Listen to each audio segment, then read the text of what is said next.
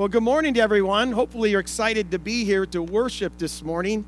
And as I said, we want to keep that spirit of worship. We don't want to lose that all year. Celebration, be enthusiastic, and have a passion for Jesus. Amen? It's amazing how God accomplishes His will in each of our lives, isn't it really? There's a verse in the book of Ecclesiastes, and let me paraphrase it. It says, the mystery of how God accomplishes His will is like how the bones of a baby are formed inside of a mother's womb. That's how God accomplishes His will. We can't explain it, can we? We can't explain it.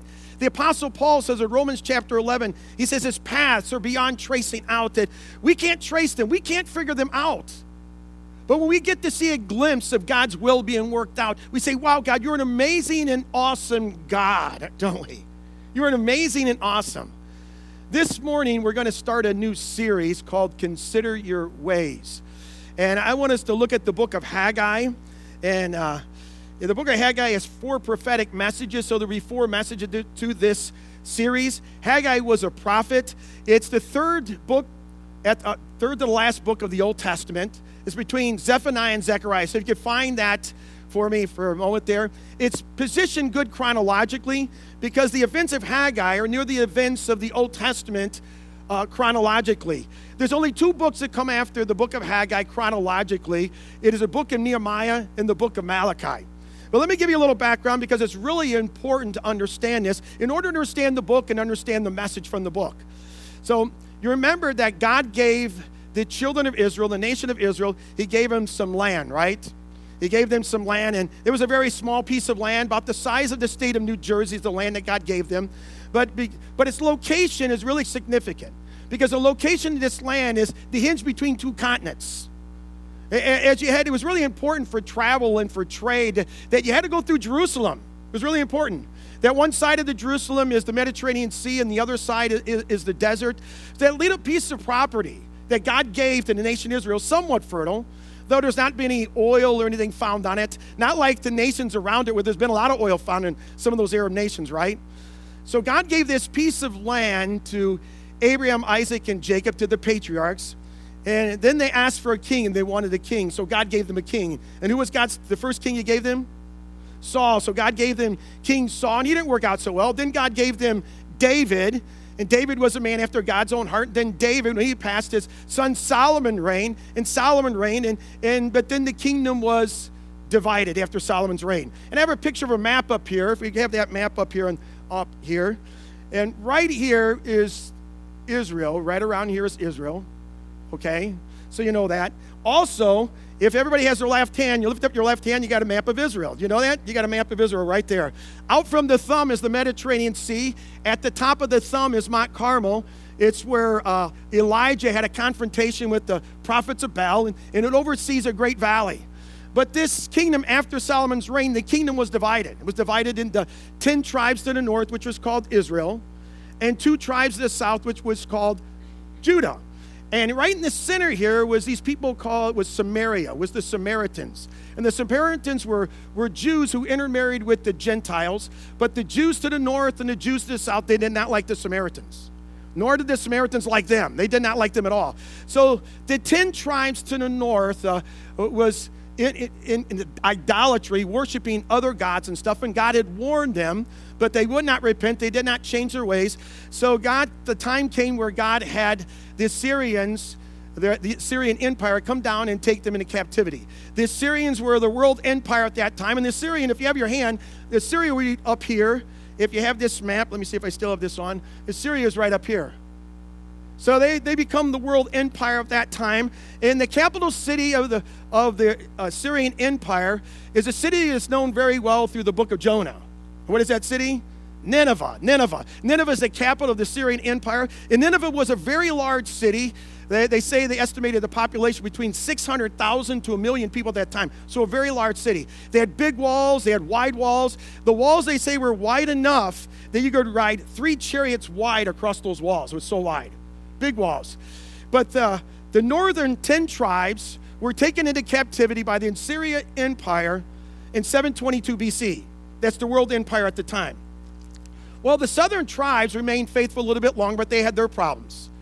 They worship other gods, and they didn't obey the Sabbath laws. But now at this time, the Assyrian Empire now has fallen to the Babylonian Empire. So the Babylonian Empire is now the world empire. And remember, God told Jeremiah, go to the people and tell them they must repent.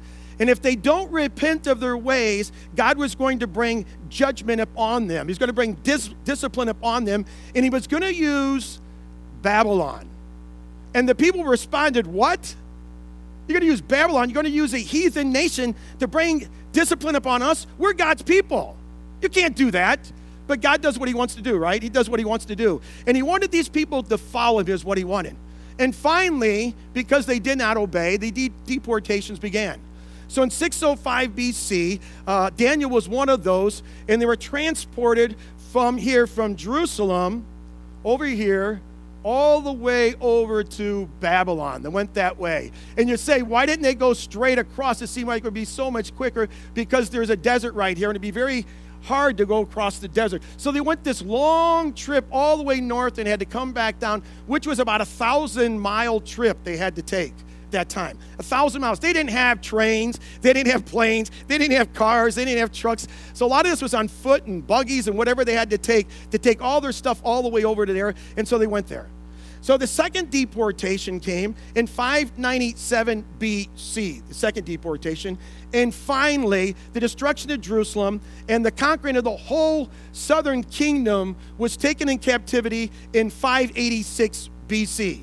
Now, this is a real important date to remember because the temple that Solomon built, that took 46 years to build, was destroyed at that time.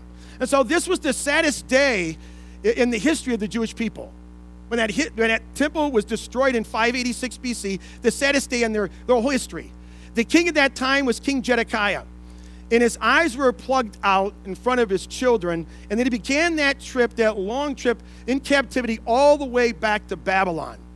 And God had told him that this was going to last for 70 years. 70 years they're going to be in captivity. God had promised them land.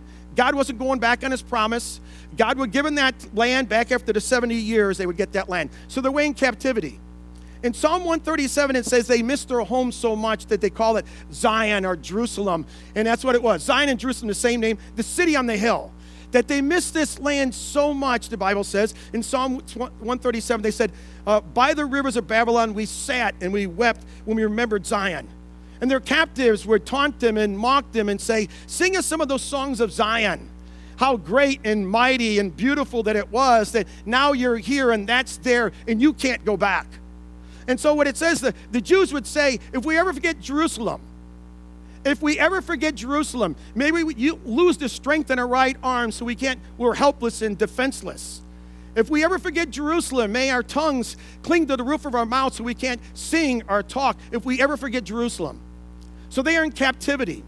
They're in captivity for 70 years. About 50 years into that captivity, remember, the Assyrian Empire was the world empire, and they were taken over by the Babylonian Empire. Well, now we have another empire. It's the Persian Empire overtakes the Babylonian Empire. Now they become the world empire, and their capital is Susa, which is right over here, just a little ways from Babylon, just east of Babylon is Susa. So now they're the world empire, and they have the power over the world. And so the king of Persia says to Zerubbabel, he says, you can go back. You can go back. And Zerubbabel will be the political leader when they go back. And he says, you can take 50,000 Jews with you, and you can go back and you can rebuild the temple. So they go back. And the year that they go back is 538 BC. You're getting these dates down. There's going to be a test. Now, 538 BC. And they started building the temple. And after 2 years of building the foundation of the temple, they completed it after 2 years. Not the temple, just the foundation is which the temple is going to be built upon. And the Bible says in Ezra chapter 3 that there was this huge celebration. They were so excited that we completed the foundation of the temple, and they're excited and celebrating. But the Bible says that right after they built that, the work stopped. Stopped completely. No more building the temple. And you ask why? Remember the Samaritans? The Samaritans are right here between the northern and southern kingdom. They did not like the Jews. They didn't want them to be strong.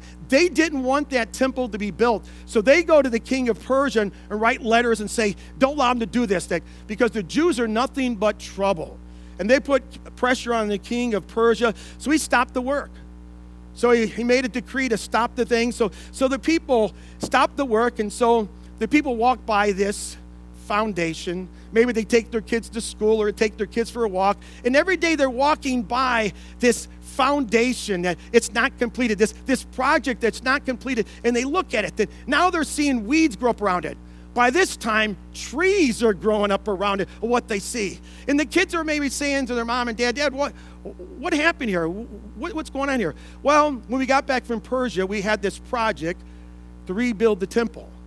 Why did you stop? Why did you stop? And maybe Dad said, now's not the time.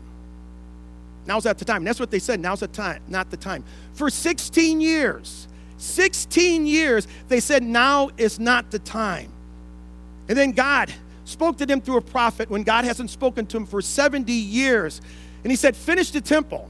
Finish the temple. I've waited long enough. You made enough excuses. I've listened to your excuses long enough. Finish the temple and get it done.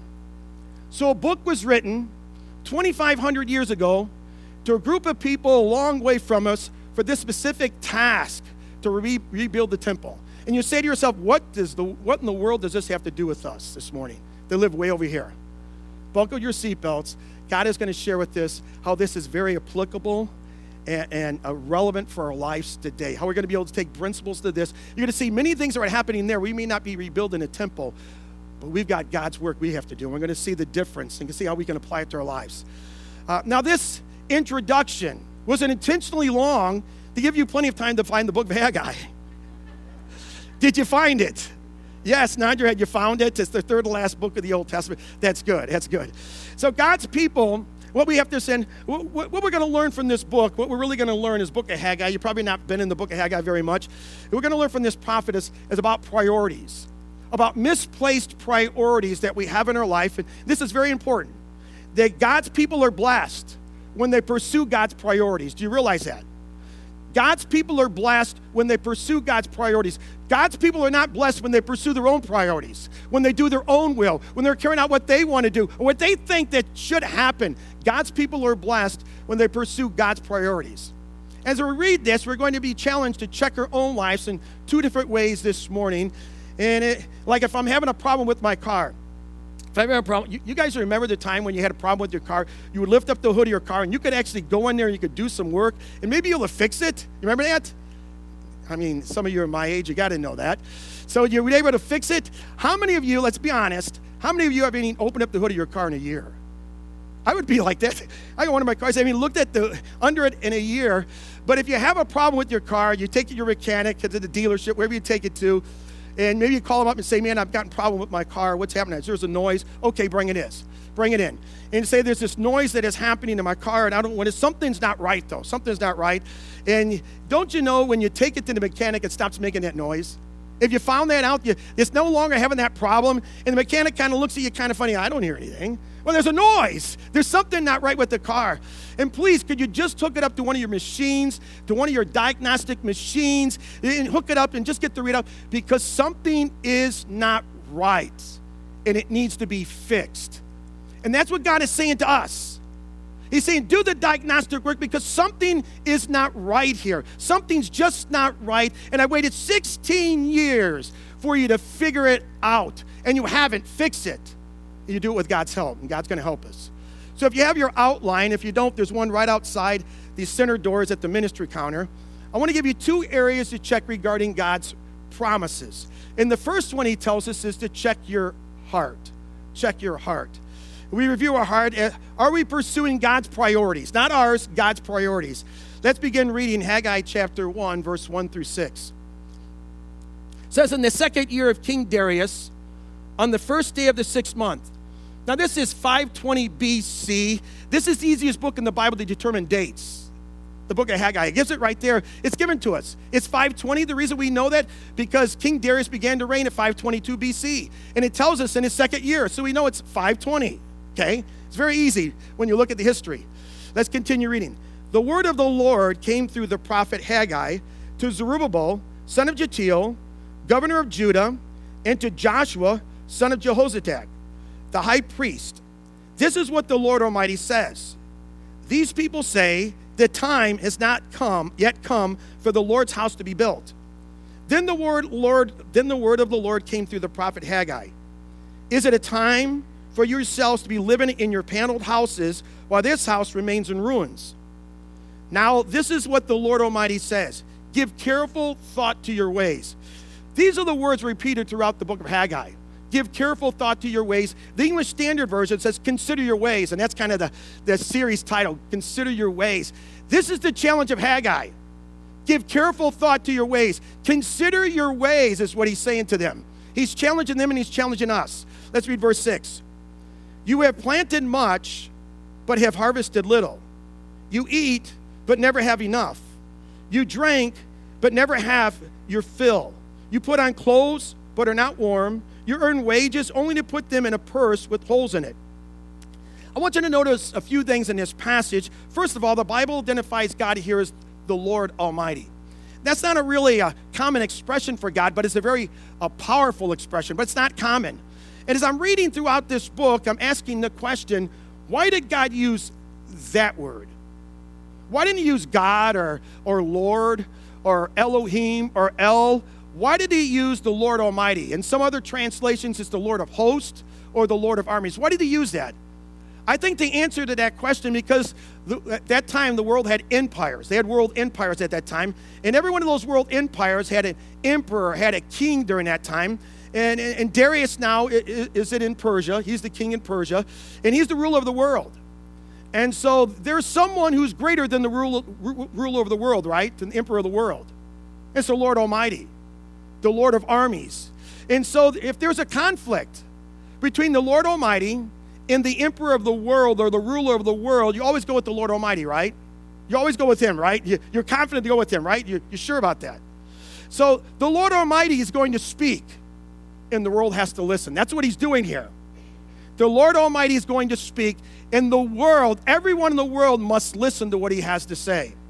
So he addresses two people here.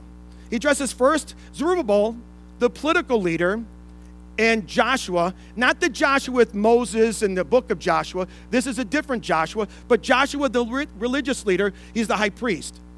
At that particular time, these were kind of melted together. What was called in the land of Israel, what we have is the theocratic monarchy, a theocratic monarchy. We do not have that today.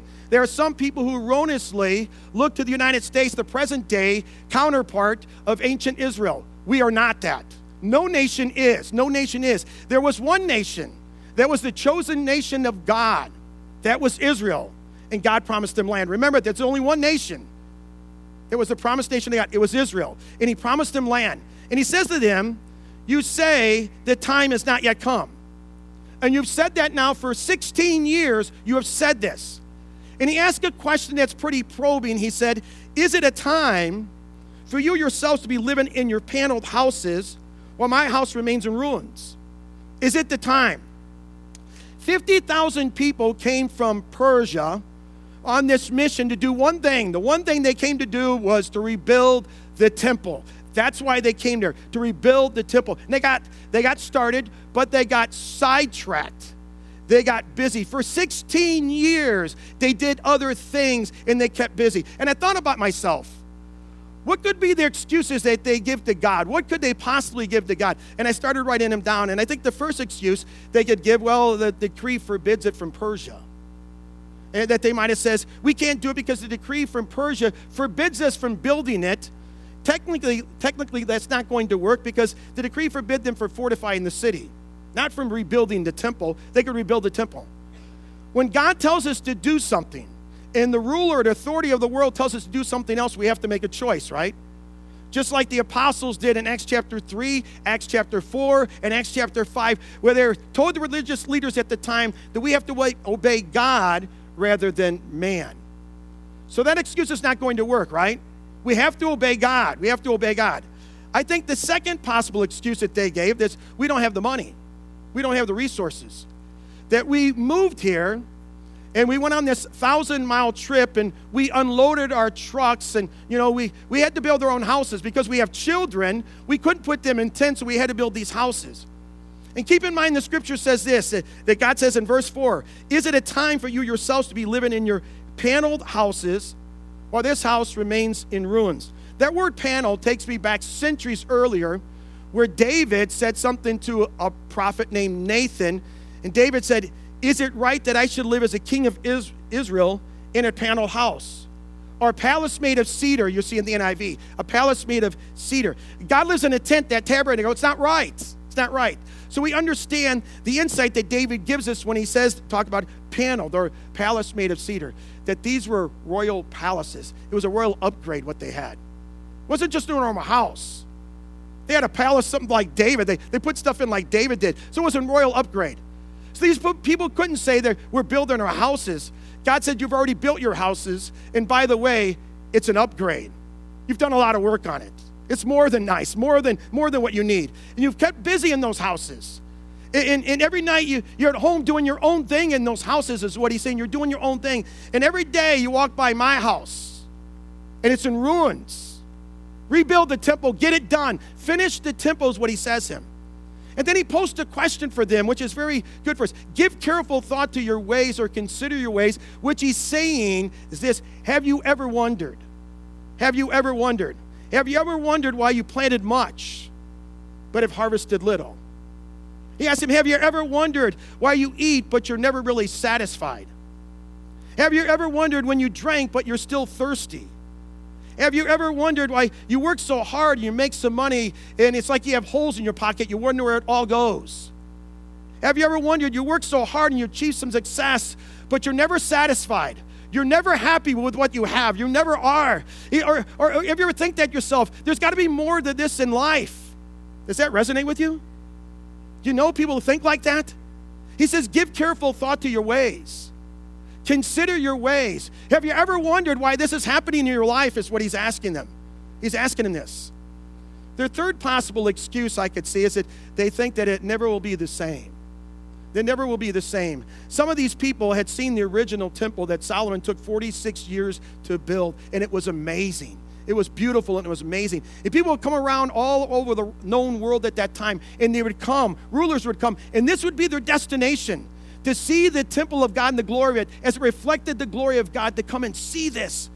And I can imagine some of the people thinking at that time, oh, you know, we built the foundation. And maybe the kids say, Dad, why don't we just finish it? Why don't we just finish the temple?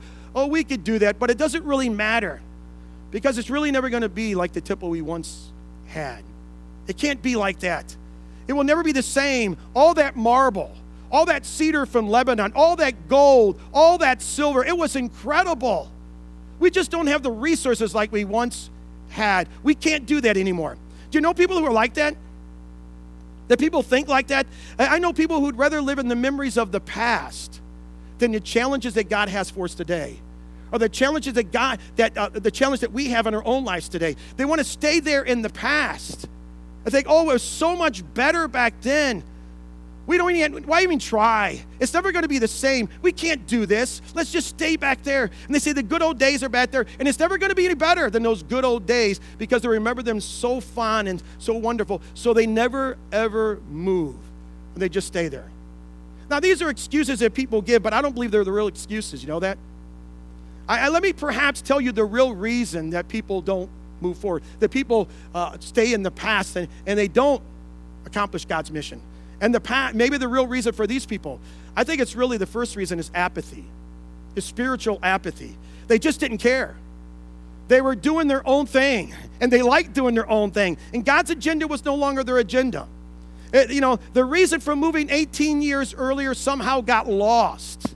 And I think sometimes Christians, we come and accept Jesus Christ as our Savior, and we're called to be on mission, and we're to grow, to be like Him, and somewhere along the way, it got lost. We stopped going to church. We stopped reading our Bible. We start studying. We stopped praying. We stopped doing all those kind of things. I think another reason is materialism. They got there and they began open up their shop. They began open up their businesses, maybe as a silversmith, goldsmith, a cobbler, a baker. They worked hard, but they were making really good money. And it kept them preoccupied with their occupation, preoccupied with what they were doing and all their projects they were doing. A third possible reason is misplaced priorities. They came at one time, they had that pioneer spirit. Oh, I love Jesus. Oh, I love God. I want to do this. I want to do this work for God. I want to obey him. But somehow they lost that pioneer spirit. Somehow they lost it. Their priorities have changed. And no longer are they, the thing about these people, and the thing about sometimes Christians with us, is those people actually probably thought they were on fire for God. And somewhere they had misplaced priorities. 16 years has passed, and sometimes that can happen to us, where our priorities have changed. And maybe we don't even realize it, that our priorities have changed. And God says, first of all, check your priorities. Check your heart is what he's saying to us. Check your heart. Are God's priorities your priorities? Or are you doing your own thing? You're saying they're God's priorities, and they're really not. Are God's priorities your priorities? Review your actions. Are you obeying God's will? I mean his true will. Not what you think his will is, but what God's will is. God gives us commands of what he wants us to do to be on mission for him. And I'll share those in a little while. But are we really doing those things? The first thing he says is check your heart. The second thing he says, you have outline. He says check your ways. Check your ways. Or check your habits, how you do things, to check them. Let's read verse 7. This is what the Lord Almighty says. Give careful thought to your ways. He says it again. Give careful thought to your ways. Consider your ways. Go up into the mountains and bring down the timber and build the house, so that I may take pleasure in it and be honored, says the Lord. Verse 9. You expected much, but see, it turned out to be little. What you brought home, I blew away. Why, declares the Lord Almighty? Because my house, which remains a ruin, while each of you is busy with his own house. Therefore, because of you, the heavens have withheld their dew, in the earth its crops. I called for a drought on the fields and the mountains, on the grain, the new wine, the oil, whatever the ground produces, on men and cattle, and on the labor of your hands. When we read that, you go, wow. God says, consider your hearts from misplaced priorities. Now he says, consider your ways. And he's reminding them of the commandment that he gave in the book of Ezra 18 years earlier. He gave them this command, and it was a very simple command. He says, go up to the mountains, cut the trees, come back down, rebuild the temple.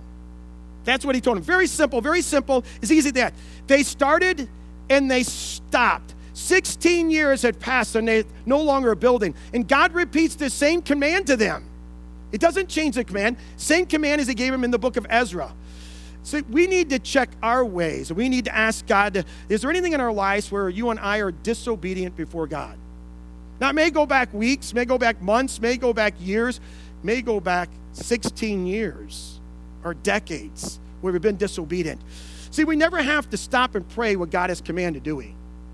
We never have to stop and pray what God has commanded. We go, well, let me pray and see if we should do it. No, we're to just obey it. That's what God wants. We're just obey. It's like when we talk of baptism. You hear me bring that up because this is one that if you're a follower of Jesus, if you accepted Jesus Christ your Savior, you've been commanded to be baptized.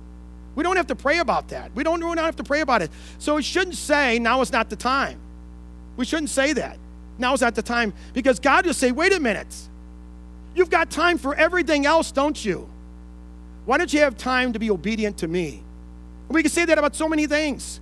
We say, now's not the time to be baptized if we haven't been baptized. Now's not the time to share my faith with someone else. Now's not the time. They won't accept it.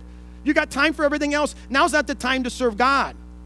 Now's not the time to give my tithe. Now's not the time. And God said, you've got time for everything else.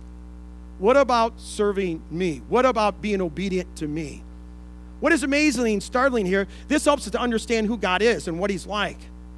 And how much that he really loves us is what he's sharing here. Again, he says, have you ever thought, he says, when you bring your stuff home from a week of work, have you ever thought you have all that stuff?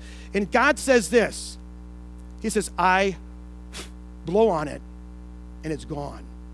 That's what he says to us. He says, if you ever thought about it, you bring your stuff home and you wonder where it went, because God says, I'm the one that blew on it and now it's gone. He said, have you ever thought why the dew's not coming the way it should? Have you ever thought about that? Or the rain isn't coming and you prayed for it. The early rains and the latter rains, the early rains to make the seed germinate and the latter rains to make it multiply. Have you ever thought you prayed about it and it hasn't happened? It hasn't happened at all. And you and I know what that's like. When you pray and it seems like your prayers aren't going anywhere. They seem like they're just hitting the ceiling. and it's not going anywhere. And what God is saying, it is God who stops the harvest. It is God who shuts the rain off. It's God who does that. And you say, why would God do that? Why would he do those things? Doesn't God want us to have full barns and silos? Doesn't he want us to have a big harvest?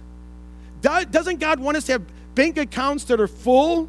Doesn't he want that? Is there anything wrong with that? By the way, is there anything wrong with that? You awake? Is there anything wrong with that? No, there's nothing wrong with that. God wants us to have a big harvest. God wants us to have bank accounts that are full. He wants us to have those things. There's nothing wrong with that. But what he's saying to them and he's saying to us, but there's something more important than that.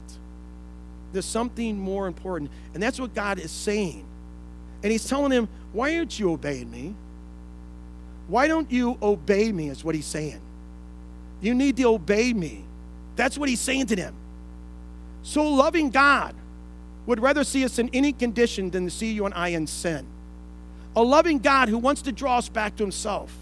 A loving God who wants us to obey him. And he's telling him to build my house. I want you to be busy doing my work. He says, not your work. My work is priority. I want you to do that. And he gives them two reasons. He gives them two reasons in Scripture why he wants them to do it.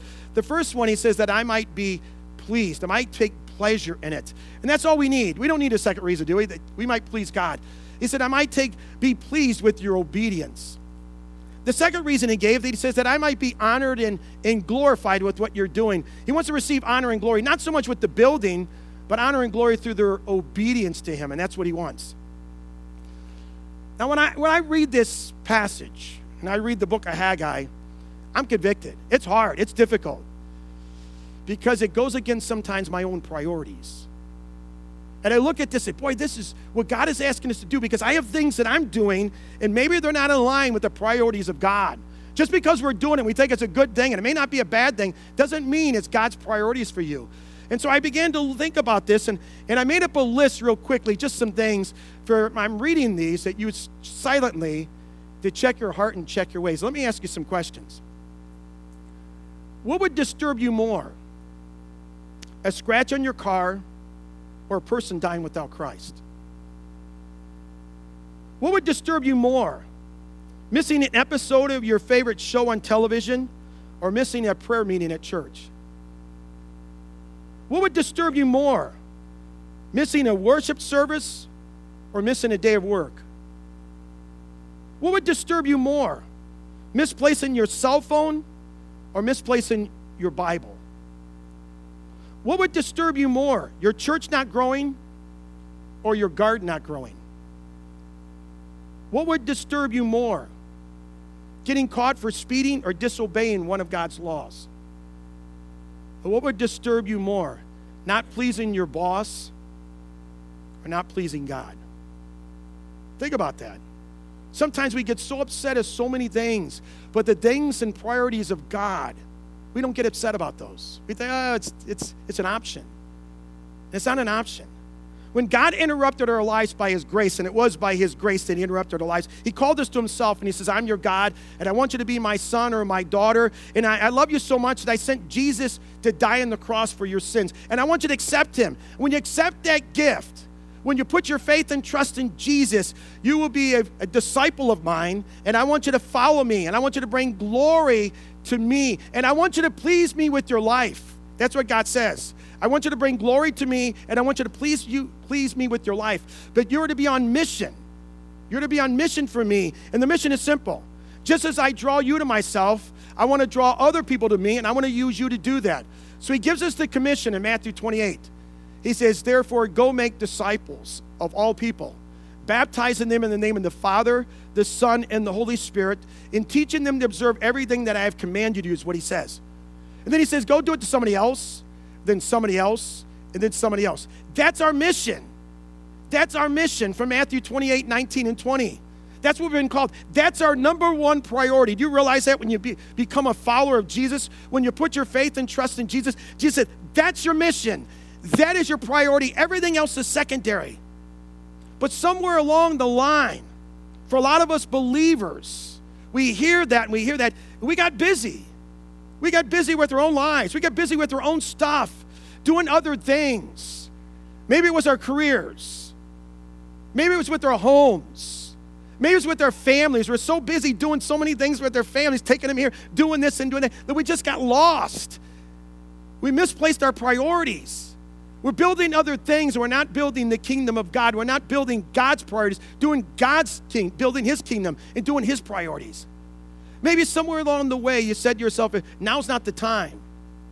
But someday, God, I want to serve you. I really do, because I love you, Jesus. I love you, Lord. I really love you, God. I really want to serve you, but now's not the time. And we get in that cycle. Believe me, I talk to people all the time. And they get in this cycle and they say, now's not the time. When I get married, I'm going to start serving God. I'm going to go to church. I'm going to do all these things. Then they get married. Oh, wait, once we have children, then I'm going to go because I want my children in church. But they say, now's not the time. When they get in elementary, then I'll have time. But then they say, now's not the time. Then they get them to middle school, and then they still say, now's not the time. When they get to high school, they're going to have their own lives, and I'll be able to do it. Now's not the time. And that's all they say. And God is saying, like he did to the children of Israel. He says, for 16 years, I've waited for you. And he's saying to us many times, you know how many years I've waited for you? And you keep telling me now is not the time. And Haggai is challenging us. And he's saying, do the diagnostic work. Do the work. We've got our excuses. But what are the real reasons? What are the real reasons that we're not serving God? What are the real reasons we're not on mission? Is it spiritual apathy? Is it those kind of things that's going on in our lives? Let's commit to change what do we have to do. Let's bring ultimate glory to God by being on mission for him and being on mission with his priorities, not our own. This week, can I challenge you to do the diagnostic work? And first of all, to look at your heart and say, God, check my heart. Is my heart right as it relates to your priorities that we went over? And second, God, check my ways. Are there anything in my life where I'm disobedient to you, and maybe God will whisper in your ear, maybe through the scriptures, or maybe the Holy Spirit to speak to your life. Maybe it's about baptism. You said, now is not the time, and God said, get it done. Maybe it's about being in a Bible study. And we say, now's not the time, and God said, yes, it is, now's the time. Maybe it's about serving. Maybe it's about sharing Christ with someone. We keep saying, now's not the time, and God says, yes, it is. Maybe it's about our finances, where God says, we keep saying, now's not the time to give to God, and God says, yes, now's the time. Why aren't you obedient to me, to give your tithe to me? We keep saying that. And God is telling us, he says, to do the diagnostic work and check your heart and check your ways. Will you do that this week? Will you do that? If you don't know Jesus Christ, you need to understand that God loves you. And he wants to have a relationship with you. And he loves you so much that he sent his son Jesus from heaven. And he came from heaven, from all of his glory, and came down in this earth, and ultimately went to the cross, and he took all your sins and my sins, the sins of the whole world, and they were placed upon Jesus. And Jesus Christ died on the cross for your sins so that you and I might be reconciled to God. So you and I can have our sins forgiven and have a relationship with God through his son, Jesus. And all you have to do is come, I know I'm a sinner, and know that Jesus Christ died on the cross for my sins. I put my faith and trust in Jesus that he died for me. That you would do that. Put your faith and trust in him. For all of you that know Jesus Christ as your Savior, say, how do I know I'm still on mission for God and I haven't been sidetracked? Because if I asked all of us, we'd all, I'm on fire for God, but are we? Or is it just lip service? Are we truly on mission for God? Are we truly living for him? Let me ask you, are you growing in Christ? Are you reading your Bibles? Are you praying? That's the first place. And if you don't, Jesus, have you been baptized? That's the first step of obedience. Are you serving him? Are you sharing? Are you giving your tithe? Those are just some of the steps. They're not options. Do you realize that? Those are not things we have to pray about. Those are what God has commanded us to do. Those are just a few. If you don't have those, if you're saying, well, I'm not doing those, or not just one or two, we should be doing all those, then it's just words where I'm saying I'm really on fire for Jesus. I'm really on mission for God. When the Bible speaks different. And that's what he's saying to them. Most of those people, I'm sure, would have said, I'm on fire for God. I'm on mission. But God said, no, you're not. For 16 years, I've waited to be on fire for me. For 16 years, I've waited for you to be on mission about my priorities. So this week, do the diagnostic work. Ask God to check your heart and check your ways. Remember, God's people are blessed when they pursue God's priorities. Not their own, not doing their own thing. Not saying I'm living for Jesus, but they're doing their own thing. That doesn't work. We have to pursue his priorities. So I challenge you this week just to spend some time with God and say, God, check my heart, check my ways. Am I really living for you? And if I'm not, just confess it and start doing these things. That's what God wants us to obey him. He says, why aren't you obeying me? Obey me. Obey me. And remember he says, give careful thought to your ways. Consider your ways. Let's pray. Lord, we come and we praise you. We praise you because, God, you are good. And, God, you don't write this to us to rebuke us. You write this to encourage us, to help us to see the error of our ways if we're not walking right with you, to help us see, Lord, if we're not living the life that you've called us to live. That we might consider our ways or give careful thought to our ways. That we might look at our own lives, Lord, and say, have I ever wondered why things are going this way in my life? They're not working the way that I hope them to work. And maybe because we're doing our own thing, our own projects, living our life apart from God. When we think for somehow that we're living for God, and we've really forgotten about him. Or we're living our own priorities. We're asking God to bless what we're doing. God, I pray today that you would help us to see the error of our ways. Lord, I pray that you would help us to change that and to really, Lord, to come before you and do the diagnostic work with your help. That you'd help us consider our heart and consider our ways, to show if there's any way that we're going the wrong way. Reveal it to us by the power of the Holy Spirit through the Word of God. Whisper in our ears through some way, Lord, we might understand it. And Lord, help us to straighten out our path so we might be following you and living for you, Jesus.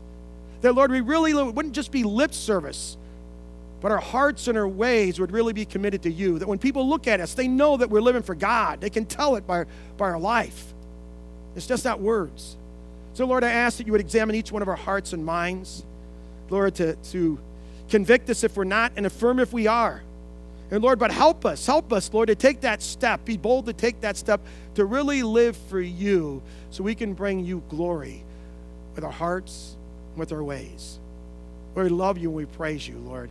Lord, help us to make that stand today. Help us, Lord, no matter where we are in our life. Today, Lord, is a different day. We can confess if we haven't been living that right way, but today, Lord, we can start to live the way with you. We might make that stand with you today, confess our sins and live for you. Lord, we praise you and thank you, Lord. We thank you so much for the word of God that convicts us, to affirm us, to encourage us. The Lord, that even though this was written 2,500 years ago, it's still really relevant for us today. And we praise you and thank you so much from the book of Haggai. And Lord, we ask these things in Jesus' name. Amen.